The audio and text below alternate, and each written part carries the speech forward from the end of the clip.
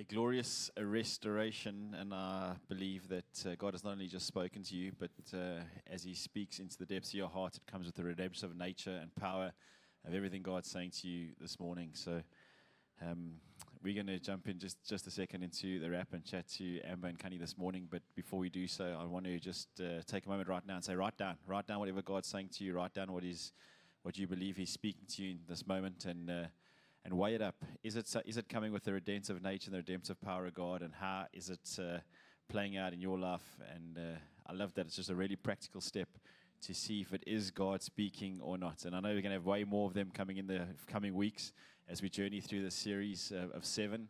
And I believe God's going to speak to every single one of us. I was saying to the ladies now, sometimes these moments are more caught than taught. And I believe God's going to speak into the depths of our hearts over the next few weeks. Our heart as a church is to really to connect with you and to journey with you in faith. So if you have any prayer requests, I'd love it right now if you could jump onto the different platforms that we have and send through those prayer requests. Also, if God's doing amazing stuff in your life, let us know.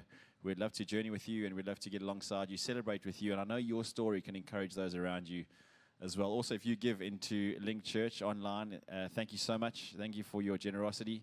Thank you for helping us get the gospel right from here, Salt Rock, South Africa, to all different parts of the globe. And I want to encourage you to continue to do so, please. You can do that on the website. You can scan the little QR code popping up at the bottom of the screen now.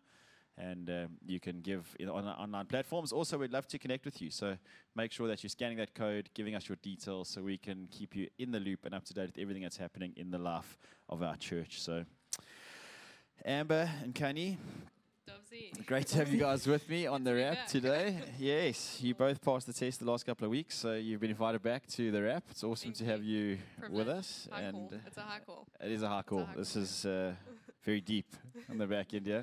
No, I'm joking. The wrap's simply a place where we can get to unpack what God's saying to us here on campus. It makes it feel like we're sitting in your living room and challenging you and asking questions around what God said to you. And I pray that these moments are very helpful for you sitting at home, as they are for us. It's actually just a moment I just get to sit down and go like, actually, what is God saying to me, and what have I taken out of the message, and what am I carrying into Monday? So, Ken, we'll start with you this morning. What do you feel God's, right on the spot, Kani, in the spotlight, what do you feel like God's saying to you? Has He said anything? What were some highlights of this morning's message? Just some highlights. I think just that part in Isaiah 11, like He will not judge by what He sees with His eyes or decides by what He hears with His ears. I think that for me, just the past couple of weeks, I've been challenged by that whole look again thing, and just like with certain situations that I've seen in my own life where I've gone, this is the surface level, this is what it's going to look like, and actually taking a minute to step back and go, actually, God, what are you seeing in this situation, and what am I supposed to see? And also just like to not what is required. I wrote down not what is required, but how do you respond? I think a lot of the times we almost feel like we have to work from this thing of like what's required of me instead of like how am I responding to this. So good. Yeah. Awesome. That is brilliant. Also, I love how right from Vision Sunday, the last 3 weeks, I feel like God's just massaging in the vision. Yeah. And I feel like it's going to continue throughout this series and possibly into the next. But it just feels like that look again theme, obviously that scripture in Ephesians, we will not see with physical eyes, but we'll see with spiritual eyes, the eyes of our heart. And look It again. always seems to be that golden thread of grace. The It's golden beautiful. thread of grace. Come Yeah. on. So I think, wow, this morning was just beautiful. I think Dill's obviously a gifted communicator, but he also carries the spirit of it, which I think makes him more powerful. But I think for me, the redemptive nature of God just touched me so beautifully because it's something that I have known so tenderly and seen and tasted in my life. And just to weigh up everything against the redemptive nature of God, because there was a moment that changed everything for me in my life where someone, like a pastor, it was Tess, my pastor Tess, she challenged me on what I thought was good theology of depression and what I was carrying, and she challenged me and said, that's not the heart of God. Like, I don't believe that's the heart of God. Go and ask Him, go study, go wait up to the redemptive nature of God. Brilliant. And that freed me, and I've known redemptive joy. I've known the story and the tenderness of God that comes close. And I just feel like we're in such an age of truth and evaluating it for yourself and finding it and defining it. And it's like, as Christians, like going to scripture is not archaic. It's actually to be a Christian and a professing believer is to hold everything up, evaluate all knowledge against the supreme reality of Christ and His redemption. That is brilliant. Yeah. and profound. Yeah. So hold everything and weigh it up to the redemptive nature of God, Yeah. is what I heard. Is that Free. right? Yeah. Come Yeah. on. Yeah. Hey, and I want to ask you the question. I actually love that someone challenged you around that redemptive nature story. And Yeah. for yours, it was one thing. But what does that look like for you? And Yeah. maybe you're sitting at home today thinking like, whatever I'm carrying can't be redeemed or restored. I completely disagree. I believe God can redeem and restore anything Yeah. that you allow Him to. But go and study, go and ask, go figure out, go lean into everything God's saying. Open His Word. I love that the Word's not archaic. Yeah. It's for today and tomorrow. Lean into those moments and go see what God's saying to you. And I believe that we'll hear some incredible testimonies coming off the back end of asking what needs to be redeemed in our own lives. Yeah. That's brilliant. And I think there's like the gospel is still the power of God. It's not Correct. doesn't produce power, it is power. And I think the world is so normalized anxiety, and even Christian psychologists normalize all these things that we don't actually have to live with. Yeah. Like God redeems all those parts, and we can't afford to buy into the way of the world and the psychology of the world at the expense of our finished work. Correct. Because the freedom's just too beautiful and the kingdom's too near, and it's everything we have access to. Come on. Yeah. The redemptive nature of God's just got one level deeper in the rap. This is where we Come found on. profound wisdom. I'm joking. Anyway. You're pretty profound. Yes. You're profound. Yeah. I try to listen. Your We notes, can all- when the rap started, Dubs' note taking just went Yeah, I just... all the way up. Yeah, I'm not a very good note taker, but I've learned to take some incredible notes. You do. So, anyway, my faith's grown in the Come last on. 18 months, like you Come can't on. believe. Come on. Awesome. Anything else stand out for you in the message? Any God moments? Anything that God actually, like, and there might not be. I just love asking the question every week. Was there a moment that something dropped in your heart?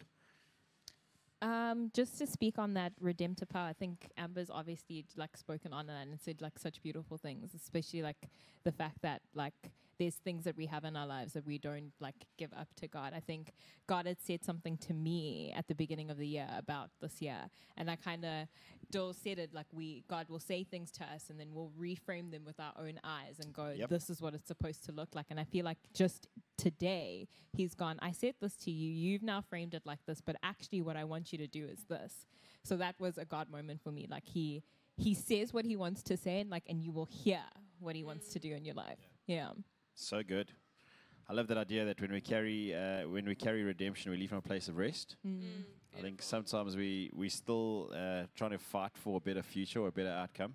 Yeah. When we're not fully redeemed. And when you Yeah. do understand something of the full redemption, we actually walk out of a place of freedom and a place of rest. Beautiful.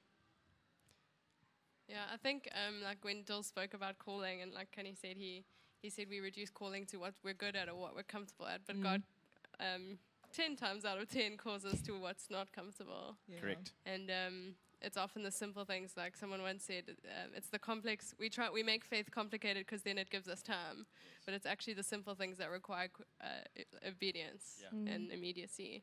And I think God calls us to be salt and light and all these things, and we reduce it to what's comfortable. But Scripture actually calls us higher. We don't get to level down Scripture to our experience or to what we're comfortable on, but we do get to stand on Scripture. Ooh, Abs, you're challenging me.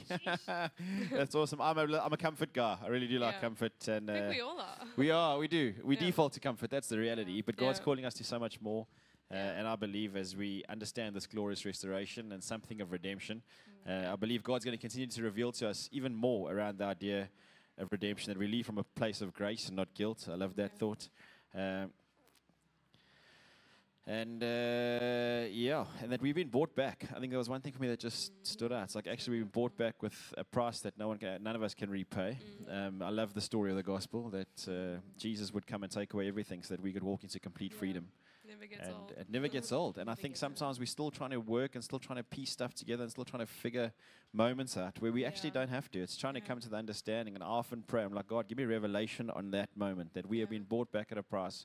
We have nothing back to it's nothing to pay back, yet Yeah. we can walk in complete freedom. And that's a redemption story of Come on. absolute note. All right, guys, what are you taking into the Monday? We're not leaving what we heard today to here.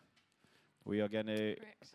and Ephesians 1:23, world is not peripheral to the church, church peripheral to the world. This Yeah. picture of the 7 pillars for me is a really practical way of how that's unfolded. I've always understood the concept. I've never had practical application as to how that unfolds. Okay. And looking at that diagram of the 7 different pillars, it's actually given me incredible context that everything flows through the church, Yeah. and yet we all go out connected. into the week and we go build our pillar. Yeah. So what we're taking into our Monday is the question that we ask, but actually it's what are we going to go build this week? Come on. Yeah. So I want to ask you guys the question, what are you taking into your Monday that's going to help you build the sphere of influence that you live in? Okay, I'll start. Come on. I think something that's radically shifted my prayer life quite recently, but just was just a revelation God gave me on taking Him at His word. I think it's very easy to open up the Bible and to read promises as like nice, comforting statements, but to believe that the gospel actually is the power of Christ, and that the same power and same Spirit lives in me to take hold of these things and to walk out into my week with them. And so I've been praying the promises of God. I've been hourly, as often as I can remember, just opening up my hands and saying, God, overwhelm me with your Spirit. Because I know I can't do any redeeming or redemptive work on my own, but everything, Tim Keller says, when you pray, your ideas become redemptive because they're soaked in the gospel of God. And there's a story of the Hebrides revival. I spoke about it in our meeting, but it was prayer meetings preceding this big revival that broke out. But a young man stood up and just prayed, nothing profound or impressive, but he prayed with the intimacy and the authority of a son. And he stood up and he just called on the promises of God and said, like, this is your covenant, this is your promise. And the guy commenting on this all was Duncan Campbell, and he says, you can believe me or not, but the house shook like a leaf and revival broke out all over the city.